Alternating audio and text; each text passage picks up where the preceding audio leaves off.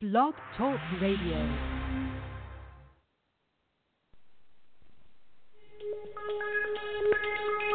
Welcome back, my friends, to the show that never ends. We're so glad you could attend. Come inside, come inside. There behind the glass stands a real blade of grass. Be careful as you pass. Move along, move along. Come inside, the show's about to start. Guaranteed to blow your head apart. So there are a bunch of things that you could probably count on happening in September every single year. So let's go through them. One. Sorry, hold on a second. Hold on. I'm holding on. I don't know why the music's still playing. Did you hit the music again? Ah. Okay, well, you win. You win. That was Marilyn's fight song. And you know, if Seth was hosting today, he could have set that up in Blog Talk Radio, but he decided not to do that because we're both slammed at work.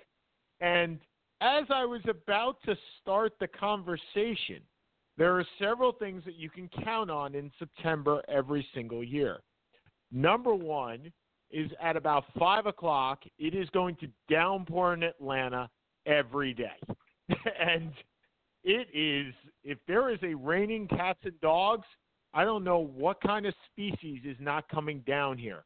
It was 95 degrees today. It was beautiful. And 95 degrees is beautiful? 95 degrees is beautiful to me, sir. It is. Not it was me. Stunning.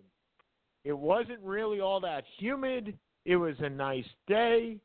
And now the power just went out. That's how bad the rain is. The power just went out. And the power came back on, but it just flickered. That's how bad the rainstorm is here right now and the wind. So I'm not sure I'm going to be able to go anywhere this afternoon, but whatever. I need to go get some furniture. Okay, so number two, the Jets will blow a fourth quarter lead. That is an absolute certainty that will happen every September. Number three, Syracuse will lose a game that they were supposed to win. Now, not that they played poorly, not that Maryland didn't deserve to win that, but Syracuse was supposed to win. They were the favorites going in originally. They were the ranked team. They were supposed to win. It was a I know Seth's going to take umbrage with this because I'm making excuses. I'm not. They got thoroughly outplayed, but they were supposed to win. So that's another thing. The Red Sox will likely fire their general manager every September when they don't win a World Series. Well, that happened. And Rafael Nadal will win another U.S. Open. And that happened too. So all of these things, plus Sean will screw up his social life, all happen every September. Every single September. And why do I love September? Because Rosh Hashanah comes, and then it's a new year for me. So I can just say, all right, that all happened in 57, 62 at this point? And I don't even know what number we're up to, but the Jewish calendar goes into a new year. All right, maybe I won't screw it up so badly this year. But, yeah, all this happens every September. And, Seth, I noticed on Facebook when Nadal won, and we talk in superlatives all the time about tennis, and it seems like the superlatives just keep changing, right? Except for Serena, who we believe is the best ever and has been the best ever for 5 or 6 years. But we've mentioned numerous players in the last 5 to 6 years in the men's side as being the best ever. And I was a little taken aback when you and Nabate Isles were having a conversation on Facebook, and you said – and maybe I read it wrong, but you said, I believe, and this is a paraphrase, I believe Rafa may be the best of all of them. I think he is. Federer is the most elegant. Djokovic is the most mechanical. Federer is just the toughest. And I've come to the conclusion, having watched them all, and I mean, I'm probably a more knowledgeable tennis guy than most. And I've just come to the conclusion, if you look at the head-to-head, Rafa beats Federer. I can look up what it is exactly. Nobody's ever been more dominant on a surface than Rafa has been on clay. Rafa, though, has beaten Federer on Federer's best surface in the biggest event. He's won Wimbledon over Federer. Now, the only time Federer ever won the French Open, which is Rafa's greatest event, was when Rafa was upset or not in the tournament. Djokovic is still 3 or 4 Grand Slams behind, and may eventually pass from that standpoint. I go back and forth, but I've kind of come to the conclusion that I think Nadal is the greatest of all of them. Here we go. Djokovic versus Nadal. Djokovic, I think, is 23-19 for the most part. But they're about 50-50. But Djokovic is incredible. They're all the problem is they're all so far above and beyond everybody and have been for over a decade. But over the last few years, I've just come to the conclusion Nadal is a better player. So he's elegant. Well, hold on a second. Is this a what have you done for me lately thing, though?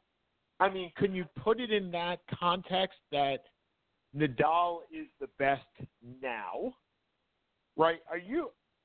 I guess my point is, are you looking at them overall? Are you looking at them in their prime? Or are you just, it's today, no. Right? Because you see all these players and those people that saw, I don't know, Mickey Mantle in 1951. Mickey right. Mantle's the greatest player ever. Those people that saw your dad, who may have seen somebody else in the 70s, said they were the best player ever. I see Mike Trout. I think Mike Trout's the best player ever, but Mike Trout's not going to win 100 games, and that makes Babe Ruth much better than him. Okay, so let me give you a bit of an example. Okay. I'm looking actually at Wikipedia, so I could be off a little bit here. Head-to-head, Nadal leads 24-16. In 14 Grand Slams matches, Nadal leads 10-4. Federer has 20 major titles and Nadal has 19. So to me, based on that, plus the fact that Federer has never beaten Nadal at the French, while Nadal has beaten Federer in possibly the greatest match of all time at Wimbledon. Based on those three things, I think Nadal trumps him. But does he trump everybody? Is Federer number 2 and I get that we're talking superlatives, and I get that we're talking in the last 10 years or even 15 years or even 20 years. And I know I'm asking you to compare time, right? So if you want to say to me, you believe Nadal is the best of this time, I'm on board. I have no reason very difficult to say compare. otherwise. It's hard for me to compare Rafael Nadal to Rod Laver or to Jimmy Connors. Oh, I was going to use Boris Becker. The technology is different. The athleticism is different. Or to Sampras. I loved Sampras as a player. I thought he was beautiful to watch. I don't think he holds a candle to any of these guys.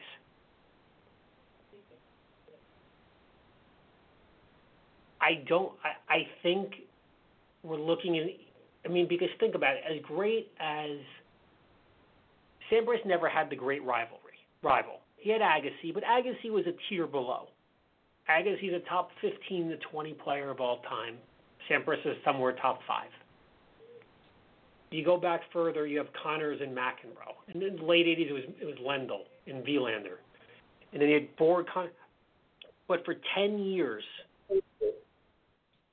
you had the last 10 years, you really had 3 1/4 players. Either 3 of these guys, and you had Andy Murray, who was the youngest, but ironically injuries have kind of destroyed his career. It is ridiculous what they have accomplished. Ridiculous. Now, what may end up happening is that Djokovic, because he's 4 or 5 years younger, may just eventually pass all of them. So here, Djokovic, Nadal. 54 times they've played. Djokovic leads 28-26. He leads 15-11 in finals. But Nadal,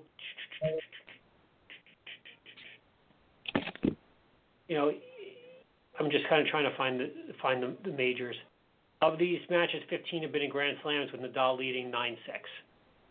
Now, people can say because Nadal always is the French Open because he's 6-1 against them in the French. He's 6-0 against Federer in the French. I don't think anyone's going to question he's the greatest clay court player of all time. I don't think there's a question about that. But he's had it's incredibly hard to compare rivals, as I said. But when you're looking and you see for 10 years, last 40 Grand Slams, probably 35 of them to 37 of them went to one of these 3 guys. There was never an era of 10 years like this. Even at Sampras's best, it was never near this. Hold on a second. So here's my next question, right? So Connors and McEnroe, I went back and looked. In 15 years, they played 34 times. That's it. Okay, and you're saying in 10 years, and even less for Djokovic, right? Djokovic hasn't been playing for 10 years. I don't believe he's been playing for 10 years. Is it that they're playing more?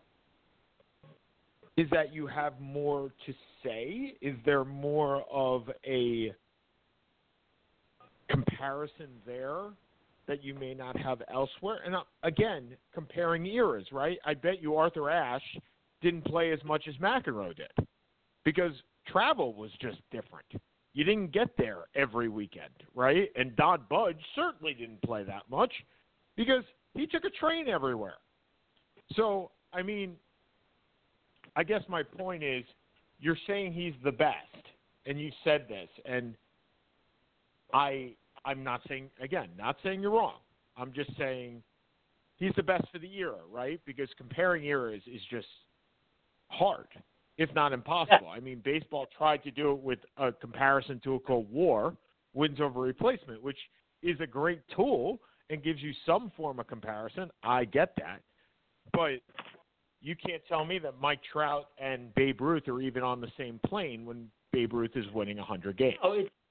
This is every argument. This is every sport, with possibly the exception of hockey, because I don't think anyone contests that Gretzky's the greatest player of all time. But I'll give you another one. I'll give you another reason why hockey is different. Hockey has not changed. Hockey is the only sport that has not changed. The puck is the same. The net is the same. The rink is the same. The ice is the same. And the amount of players is the same. And the equipment is relatively the same. The goalie equipment may be a little bit bigger. The rules may be a little change here and there, which shores up the offense. Right. But the game is relatively the same. Every other sport, the game is not the same, including tennis.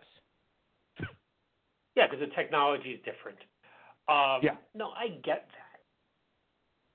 that. But I'm not sure exactly where you want me to go with it. No, I don't want you to go anywhere. I was a little surprised that you made the claim, and I was more surprised. Look who the other people said it was. They all said it was Federer. So it's the same claim, just a different player in the same era. Agreed. I am just very surprised that you,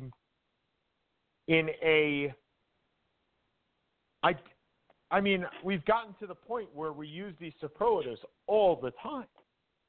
And I know, even through the course of this show, history, which I think we're going on our 8th year, or maybe even 9th year, coming up in September, is you've changed that statement 3 times in 9 years about tennis. Have I ever said Djokovic was the greatest of all time? It's possible. Because originally I did think it was Federer. Because the greatest that I ever saw was Sampras. And nope, we're back. But you started with Sampras, then you went to Federer, and now you're at Nadal. And that's fine. I just don't know any other sport where in 9 years you would change your tune, or anybody, not just Seth Kamens, but even myself or Nabate Isles or anybody else. I don't know any other decade in sports history. Because these are all individual sports. Correct. That is true. You can't do it in basketball because you win a team championship. But there are 4 major championships in golf and in tennis. And if Djokovic wins the next 15 majors, then guess what? He's going to in 4 years, if we're still hosting this show, I'll say he's the greatest of all time. But what's happened is, with Nadal, Sampras was the greatest player I ever saw until Federer. And for years, I thought Federer was better than Nadal. I thought Federer is a more elegant player. He plays a beautiful game. I've just come to the conclusion that over the last, again, Federer may have taken a half a step back, and Nadal has taken a years off because of his injuries, because the way he plays, his body is not built to last. Somehow it still is. But I've come to the conclusion. When did I say Federer was? 3, 4, 5 years ago? Yeah.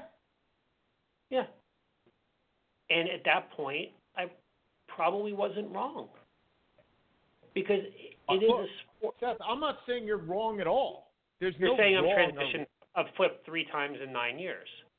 Right, but there's no wrong or right. And I'm not saying it's just you.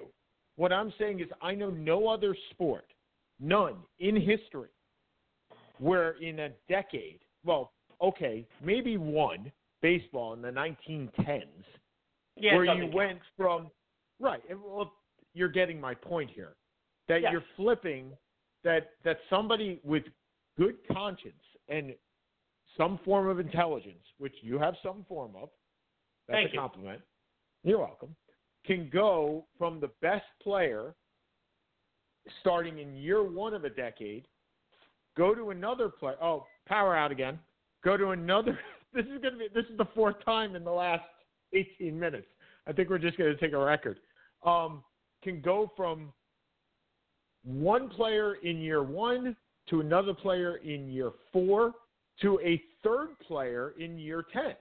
I don't know any other sport, and I'll include all individual sports. I'll include running. I'll include decathlon. I'll include golf. But stop. We can only there's only sport that's comparable to tennis in that regard as golf. You can't include track and field because we don't know it well enough. We follow it once every 4 years. There's no 4 major events that are on television. Maybe you watch the World Championships, maybe, or the Millrose Games. But you're not watching every 3 months. You're not watching track and field or swimming. You're not. You watch it every 4 years. And you get excited for a week and a half, and then it goes. The only sport that's comparable is golf. Because you have your 4 majors. The technology, now they're more athletic now than they were years ago, and the technology has changed. But let's forget the recent era. Forget the Woods era. And go back to the 50s and 60s, and you probably had in that 10-year span Palmer and Player and Snead and Hagen and eventually Nicholas and Trevino. And any of those guys could have been considered. Now, probably Nicholas, Snead, and who's the one I'm forgetting? Palmer. No, Palmer wasn't at that level. Palmer was like Derek Jeter to Nicholas being A-Rod. You could have that where in that period they may have been the greatest of all time. And now for the last 30 years, there really isn't anyone other than Woods that we would know, that we saw. But okay. 40. I can buy that. By the way, did you know you guys traded for Demaryius Thomas? I did. I was going to get to that in a second. Okay, just saw that. You want to shift over to football because we? No, I'm enjoying this. I know you are. I know, and this isn't, ladies and gentlemen. This is not a attack on Seth at all. And trust me, I like to do that, but this is not that case. This is a concept of how the game has actually changed its top players in 10 years, and I find that fascinating. I just do. And Seth, you could get into a team sport discussion in 10 years, a 10-year period. I just don't know of one that amounts to anything. You can go to a soccer. You can go to swimming if you wanted to. Look, you can count up all the world championship medals and the Olympic medals. You know Mark Spitz was the best swimmer in the 1970s. And you know Michael Phelps was the best swimmer in the 1980s. 1980s. 2000s, 2010s, right? I mean, you know Matt Biondi was probably the top swimmer in the 1990s, and then you had Thorpe from Australia. I mean, you can quantify it if you wanted to. I'm not saying you want to, nor can you, or will you. But it is a possibility to do that. And I find it fascinating how this isn't a flip-flop discussion. I'm not saying you're going back and forth. I found it fascinating that for the third time in a decade, you have anointed somebody that's new. That's all it was. Fair enough. Okay. So, yes, so let's move on to the number 2 point. By the way, if you can't get through, it's not you. It's I have absolutely no power here, so I'm going to use my Wi-Fi, my hotspot, since I do have cell phone service. Hold on one second, Sean. Yeah.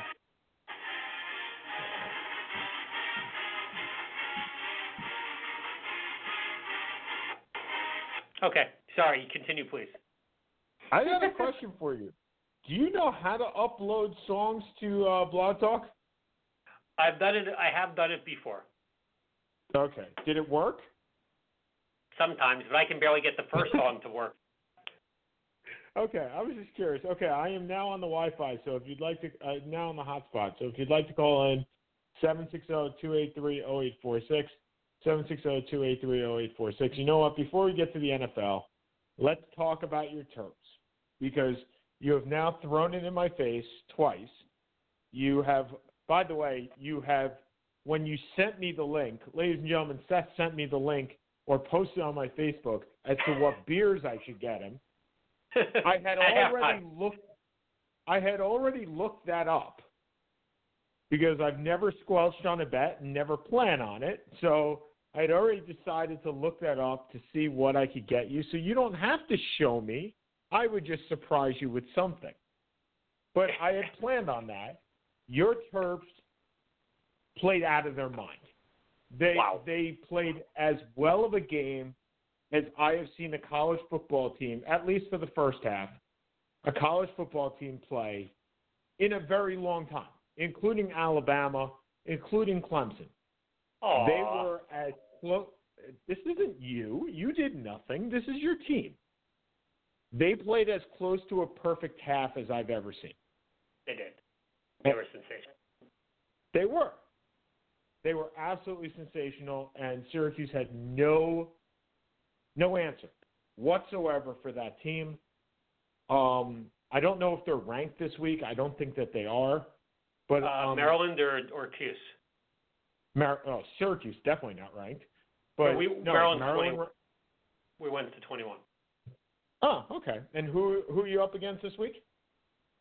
Temple this week. Then we have a bye. And then we have Penn State on a Friday night. We're going to lose this week. So I see this coming.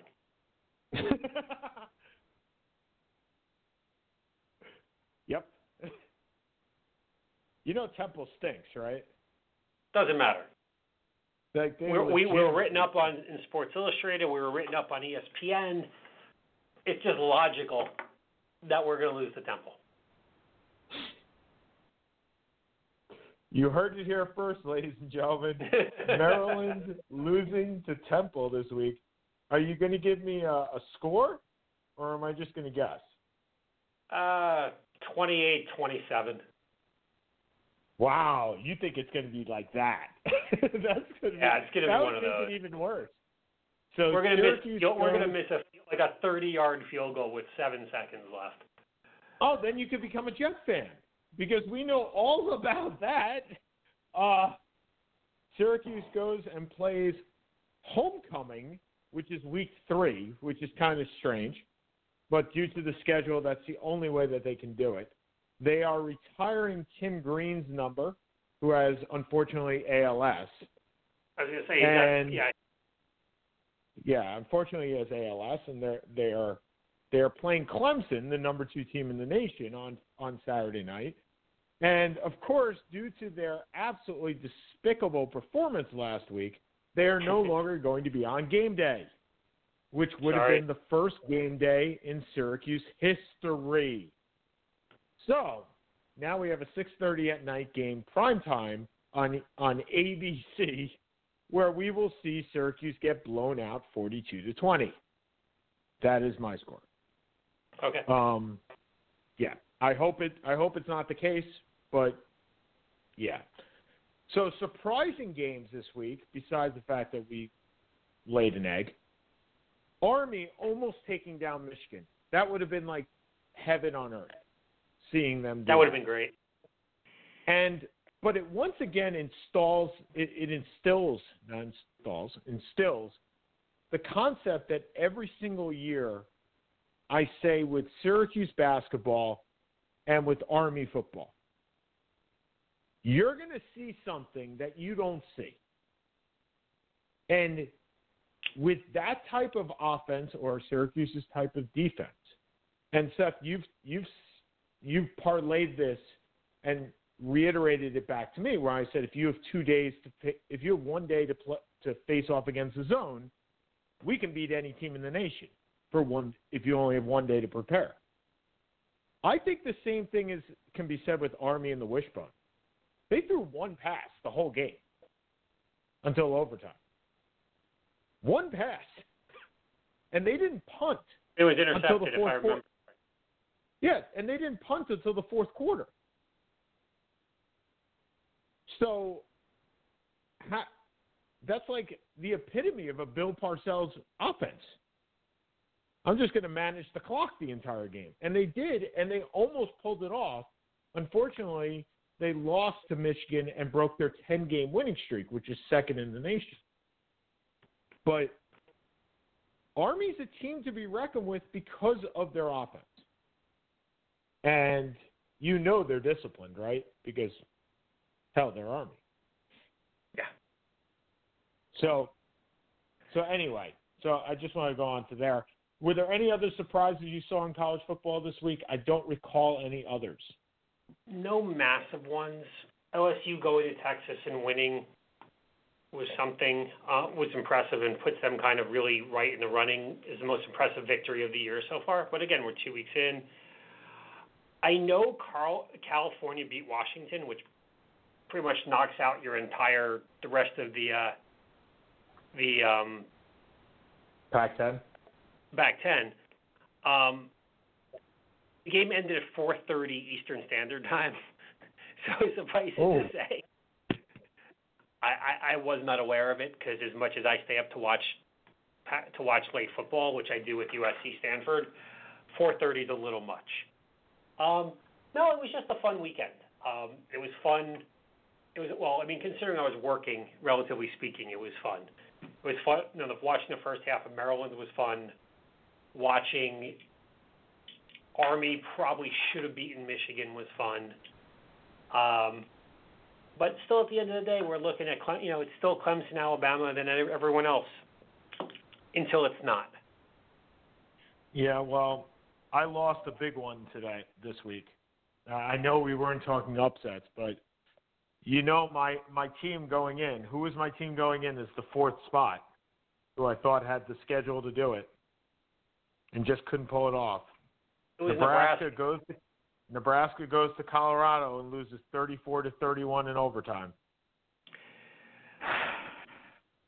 Congratulations! The first person to be knocked out in the first week of the year. It's like survival. It's like survival.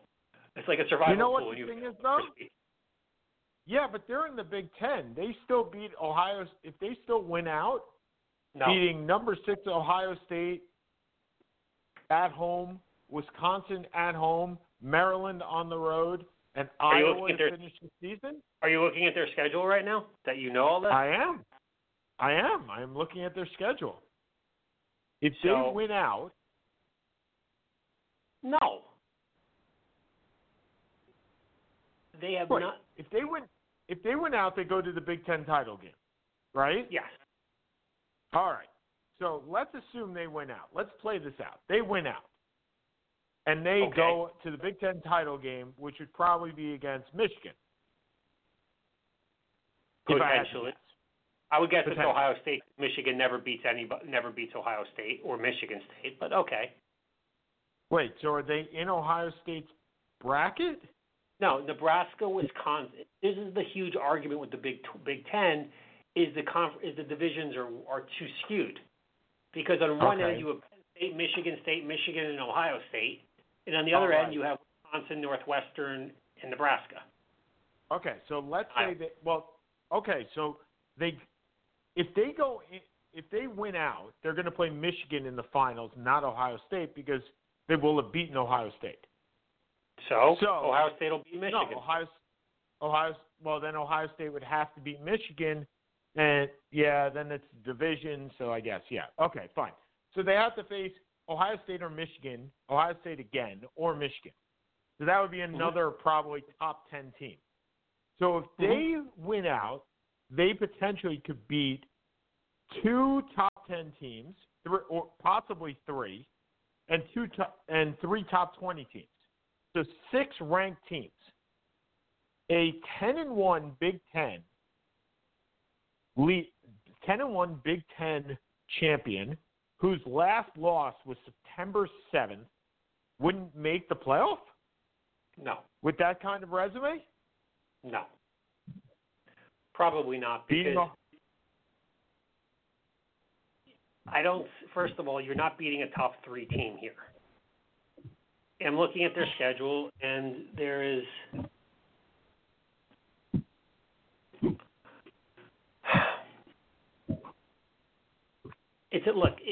would they go to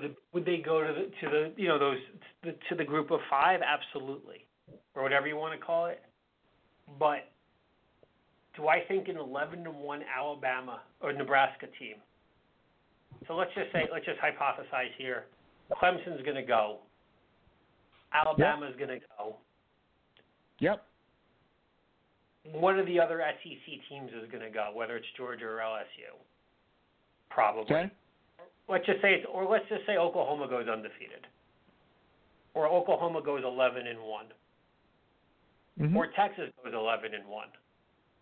Texas has a loss to the top 5 team. You lost to Colorado. I get it. Look, okay, fair enough.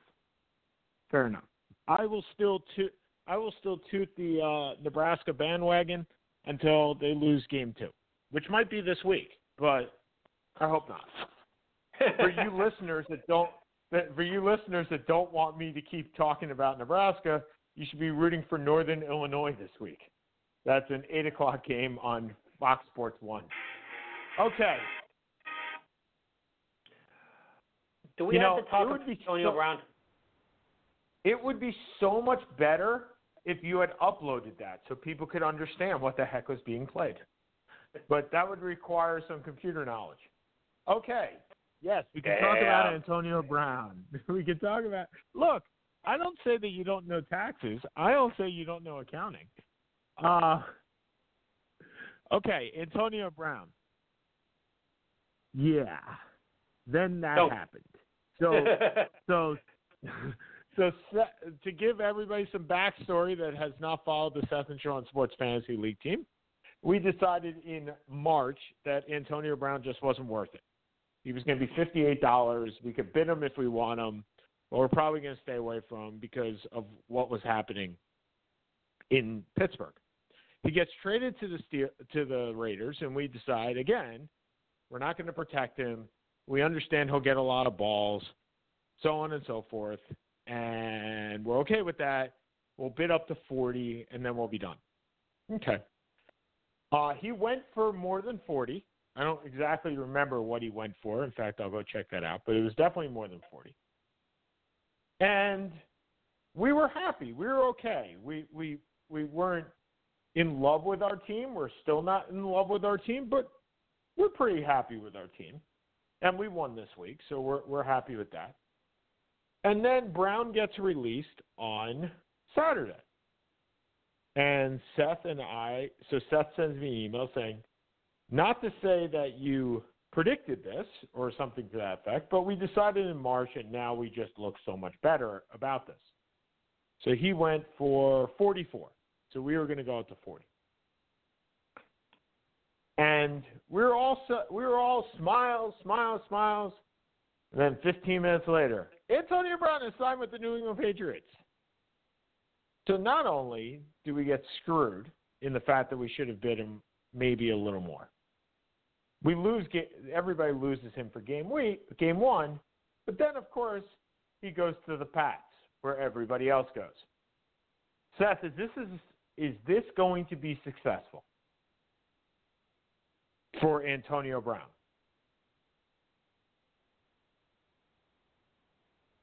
I don't know what constitutes successful for Antonio Brown. Is he going to win a Super Bowl? Well, the way they looked Monday night, sure. Is he? I mean, the question is he going to be? Is he going to be Randy Moss coming to New England, or is it going to be Chad Johnson coming to New England? I'm assuming he'll be somewhere in between. I think it's a 1-year can't lose. Take your shot with it. And then he moves on. But the problem is I don't think he restores his image in a year. And I don't think New England re-signs him for $20 million.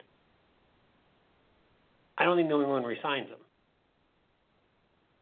So he'll make his $15 million. And then he's going to have a really weird, it's going to be, unless it's New England that re-signs him, and my gut is they don't. I don't know what they do. I don't know what he does. I don't know how do you make, what kind of offer do you make someone like him? I don't know. I don't have the slightest idea.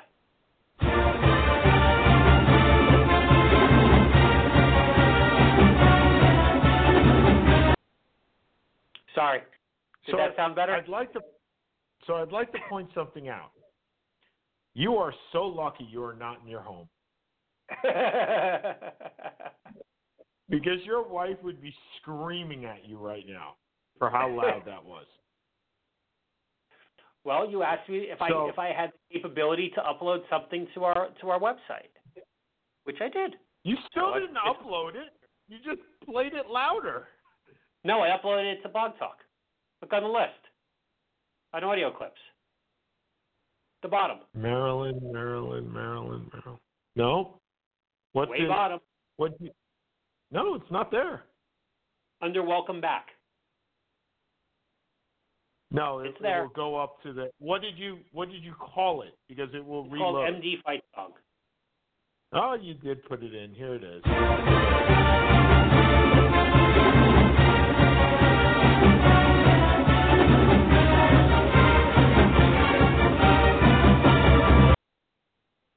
And Fair as enough. I learned that podcasts you can curse now. Congratulations. There you go. You got it. Okay. Are you happy now? Congratulations that A, you could fucking upload ecstatic. it, Okay. and B, that you won. It's good stuff. So anyway, so Antonio Brown. So you don't think he'll be a Patriot next year? At all? I don't. Okay. So I just did some research while you were trying to be ecstatic, and Josh Gordon's contract is up after this year. He's got a 1-year, $2 million deal. Julian Edelman has 2 more years on his contract. I thought that Edelman was done after this year too, which would have been perfect for them to re-sign Brown, right? That would have been absolutely perfect. Except Edelman signed a deal, I believe, right before this year for 2 years and $15 million. So if they cut him after this year, the cap hit would be like $7 million, and they only have to pay him $3 million. So he's probably going to keep his contract. It's the year after that he can get cut. But anyway, the point being, if they cut him after this year, the dead cap is $8 million on him. So the point being, there's no way they're probably going to get rid of Edelman, but they could get rid of Josh Gordon and put Antonio Brown there, depending on circumstances. So what are your thoughts? What are the stats for Antonio Brown at the end of this year? What are you looking at here? And I'm not talking fantasy-wise. I'm saying how many catches, how many yards, how many touchdowns? I don't know. I really don't have a clue. So you and I talked earlier today, and I said that basically, and I think that there are a ton of mouths to feed on this team right now, a ton. And to put that in some perspective, last year, Rob Gronkowski played 13 games. He started 11. He had 47 catches for 682 yards and 3 touchdowns. So let's go the year before, 14 games. 14 games, he caught 70 balls, approximately 1,000 yards, and approximately 8 touchdowns. I think that could happen. I think you'd see 70 balls. Okay. I think that's reasonable. I think he is going to just do everything that Gronk did in that offense. And I think I think Philip Dorsett is no longer going to play. Demaryius Thomas is obviously now a Jet, which boggles my mind that somebody would pay a 6th rounder for Demaryius Thomas when draft capital is always important. Not to the Jets, it's not. And obviously not to the Raiders. But the fact is, I think 80 catches or 70 catches, 1,000 yards, and 6 or 7 scores is about right. And that's a good season, especially if you're only playing 15 games. That's a good season. Is he going to be an all-pro? No. Is he going to have 110 catches again? Not with this offense. But he is, along with Randy Moss, the best wide receiver that this team has ever had in the 20 years that they've been here on the plateau that they are. And soup to nuts, this is the best offense they've ever had, in my opinion. This is better than the Randy Moss offense. Because the Randy Moss offense, I think their second receiver was Welker, right? I believe so, yes. There was no, they had a possession guy, and then they had a long guy, but I don't think they had a third guy. And they certainly didn't have a fourth guy, and I don't think they had a running back. That wasn't Corey Dillon. Corey Dillon. No, Corey Dillon did. Corey Dillon played at the same time as Randy Moss? I'm looking it up right now. As am I. I love when we can do this. It was Lawrence Maroney. Yeah, your wideout, like Randy Moss. 63 yards. were Randy Moss, Dante Stallworth, and Wes Welker. Okay. Their tight end was Ben Watson. Jesus Christ. Who's still playing, by the way. Yeah. Yeah, their running backs were Antoine Smith, Kevin Falk, and no, they didn't have Maroney on that team. The year that Moss went for 17 touchdowns. The year that Moss was, is this the right year? Maybe I'm in the wrong year. I'm in the wrong 2007 New England Patriots season. Maroney's there. I don't know why I went to 2000. Oh, because I was in his Minnesota years. Sorry. You're right. The 2007 year. Yep. That's why I couldn't figure it out. You are spot on correct, sir, every once in a while. But, yeah, that's Lawrence Maroney, Sammy Morris, and Kevin Falk. Well, I would put Sonny Michel and James White against those guys any day, considering Maroney only started 6 games. And you had Moss, Stallworth, Jabbar Gaffney, and that was it? Yeah. And Ben Watson. So, and Wes Welker, excuse me. And Welker only started 4 games. That was Welker's, I guess it was his first year or he got hurt. No, he started 13. My bad. 112 catches. But anyway, this is a better offense than they've ever had before, in my opinion. And if they do anything like they did on Sunday night when I went to sleep, because I couldn't stand watching that game, this is going to be look, Seth, they have the potential to go 16-0. This team. I think they're going to run right through their division. So dude, now it's I'm not sure I couldn't get 11 guys from this office building to run through that division. Okay, so you want to talk about Cowboys and Giants now? No, I admit we stink. So, well, let me ask you this. I really, really have not seen a week 1 with so many injuries. Like real injuries, like out of commission for 6-7 week injuries.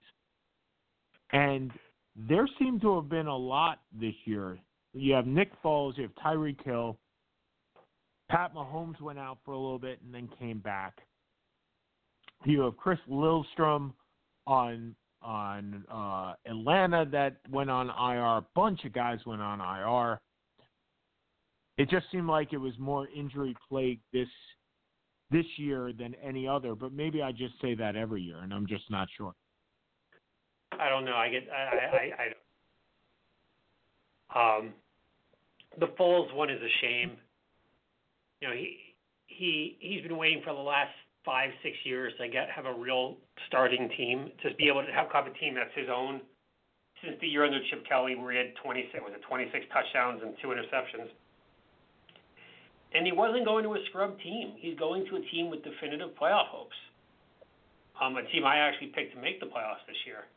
And to be knocked out, ironically on a touchdown pass, but to be knocked out for 8 to 9 weeks, you know, it's got to be such a ridiculous downer, obviously. You know, for someone who's been so patient and so well liked, it seems, around the league. What a damn shame. Yeah, but if you were Terrell Owens' publicist, you could say he has $24 million to be happy. Except this was a guy who was thinking about retiring to join the priesthood. I'm not sure the $24 million has the same impact. Agreed. Are you buying the backup? Minshew? Yeah. I may buy him in my fantasy league because I had Nick Foles. But again, it's relative. What am I buying him to do? Am I buying him to beat Dak Prescott and lead a team to 7 straight wins? No. Am I bidding him that, you know what, he's going to keep the team afloat? They'll be around 4-4 when Foles comes back, and they'll still be in the hunt. Yeah, I can buy that. You know, we talk about that. You know, players for the most part don't sit anymore. And and this is, or that it is really a next man up business. And there's no better evidence than this. This was a guy who a year and a half ago was expecting to, I believe, be the backup in Washington State, and end up as a graduate assistant for Saban down in Alabama, and now he's a starting quarterback for an NFL franchise. You just have to. There's very rarely do people get opportunities in anything, and when you do, you got to take advantage. Even if you may not be ready, here's your shot. Go run with it. See what happens. Are you buying? So you did pick the Jaguars to make the playoffs. I did. I believe they were your sixth team. They were. Are you still buying the Jaguars to make the playoffs? Yeah, I mean, look, I'm not going to hedge after game one, and I'll be honest. I'm not asking you. Wait. I'm not asking you to hedge after game one because they lost. I'm asking you to hedge after game one because they lost the quarterback. There's a big difference between a loss and a loss of your quarterback. If Foles wasn't playing before the year, would I have taken them to make the playoffs? No, I probably wouldn't have. I would, okay. But this was the team that I took, so why? Not going to change at this point. But here's the thing. So let's take a quick look around. Now, Cleveland is certainly not as bad as they were in game one, but they were brutal in the first game. Both of us kind of said that we thought this was going to be a weird, awkward matchup. Tennessee is awkward for everybody. I'm already tired of hearing about Baltimore. You beat up on a college team.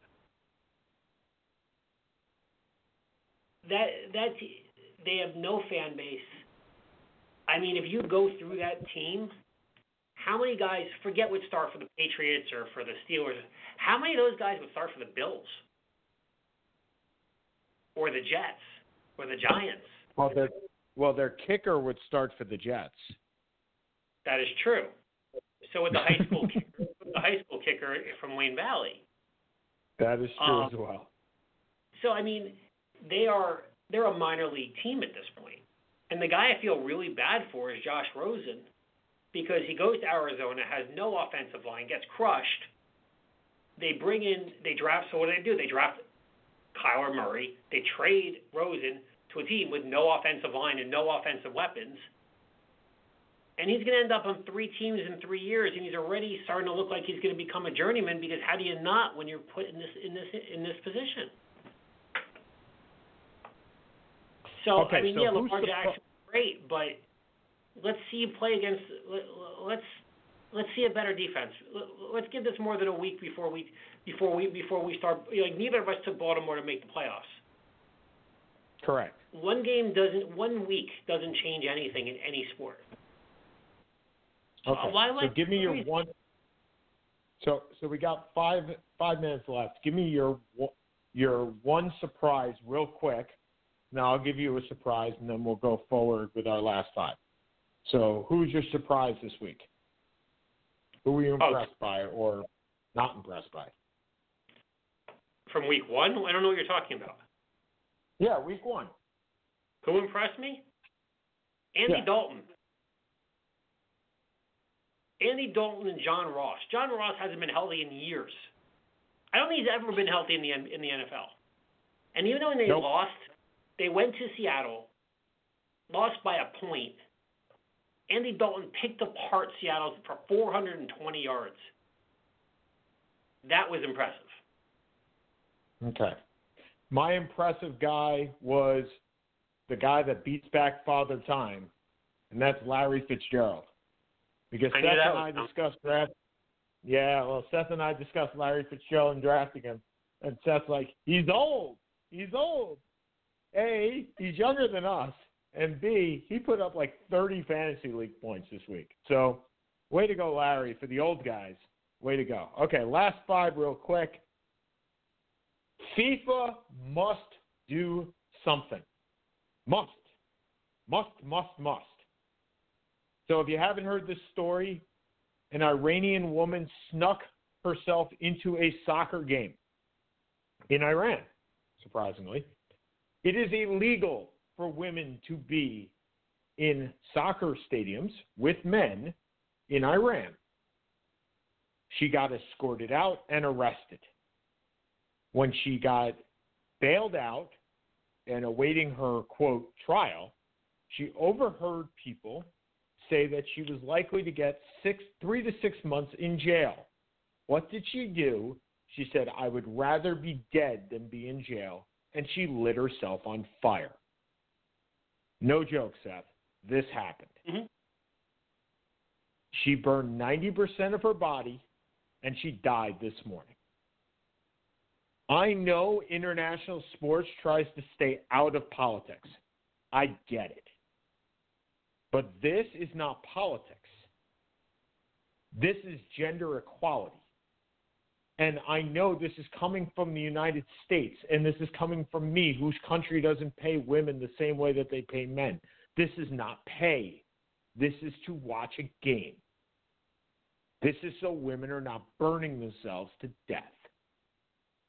FIFA has to step in before Iran hosts any other games, gets any other benefits. They must demand that this, and it's not a law.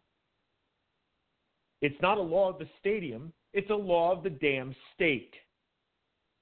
So either don't host games in Iran, FIFA, World Cup, no, or you make them change the law the way that the U.S. made Arizona celebrate Martin Luther King's birthday before the NFL was able to give them, or the NFL made Arizona have Martin Luther King's birthday before they would give him a Super Bowl.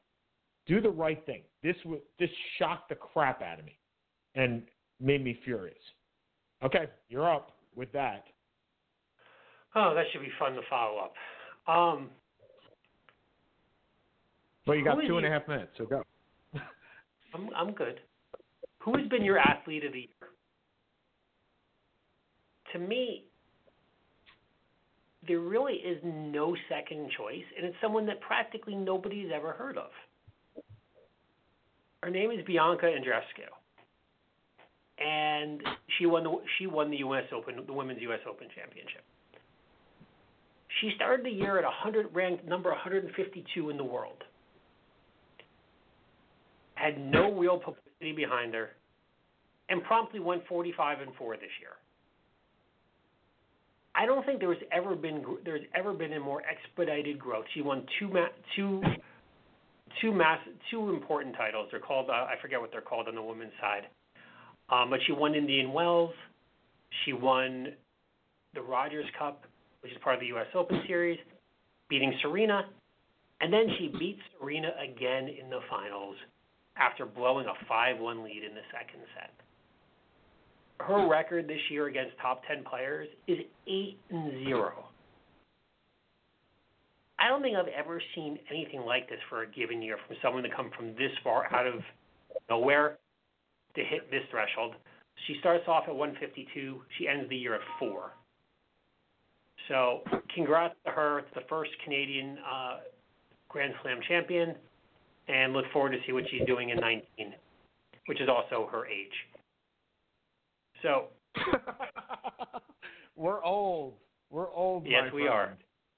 We are. So next week we'll talk more about how the Temple Owls beat the Maryland Terps, how Syracuse might have put on some form of a show against Clemson, and we'll go through the pennant races because we didn't do that this time.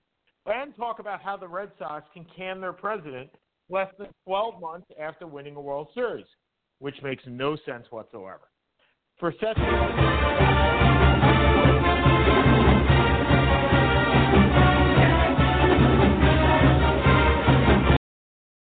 sorry, you were saying? I deserve that. I deserve that.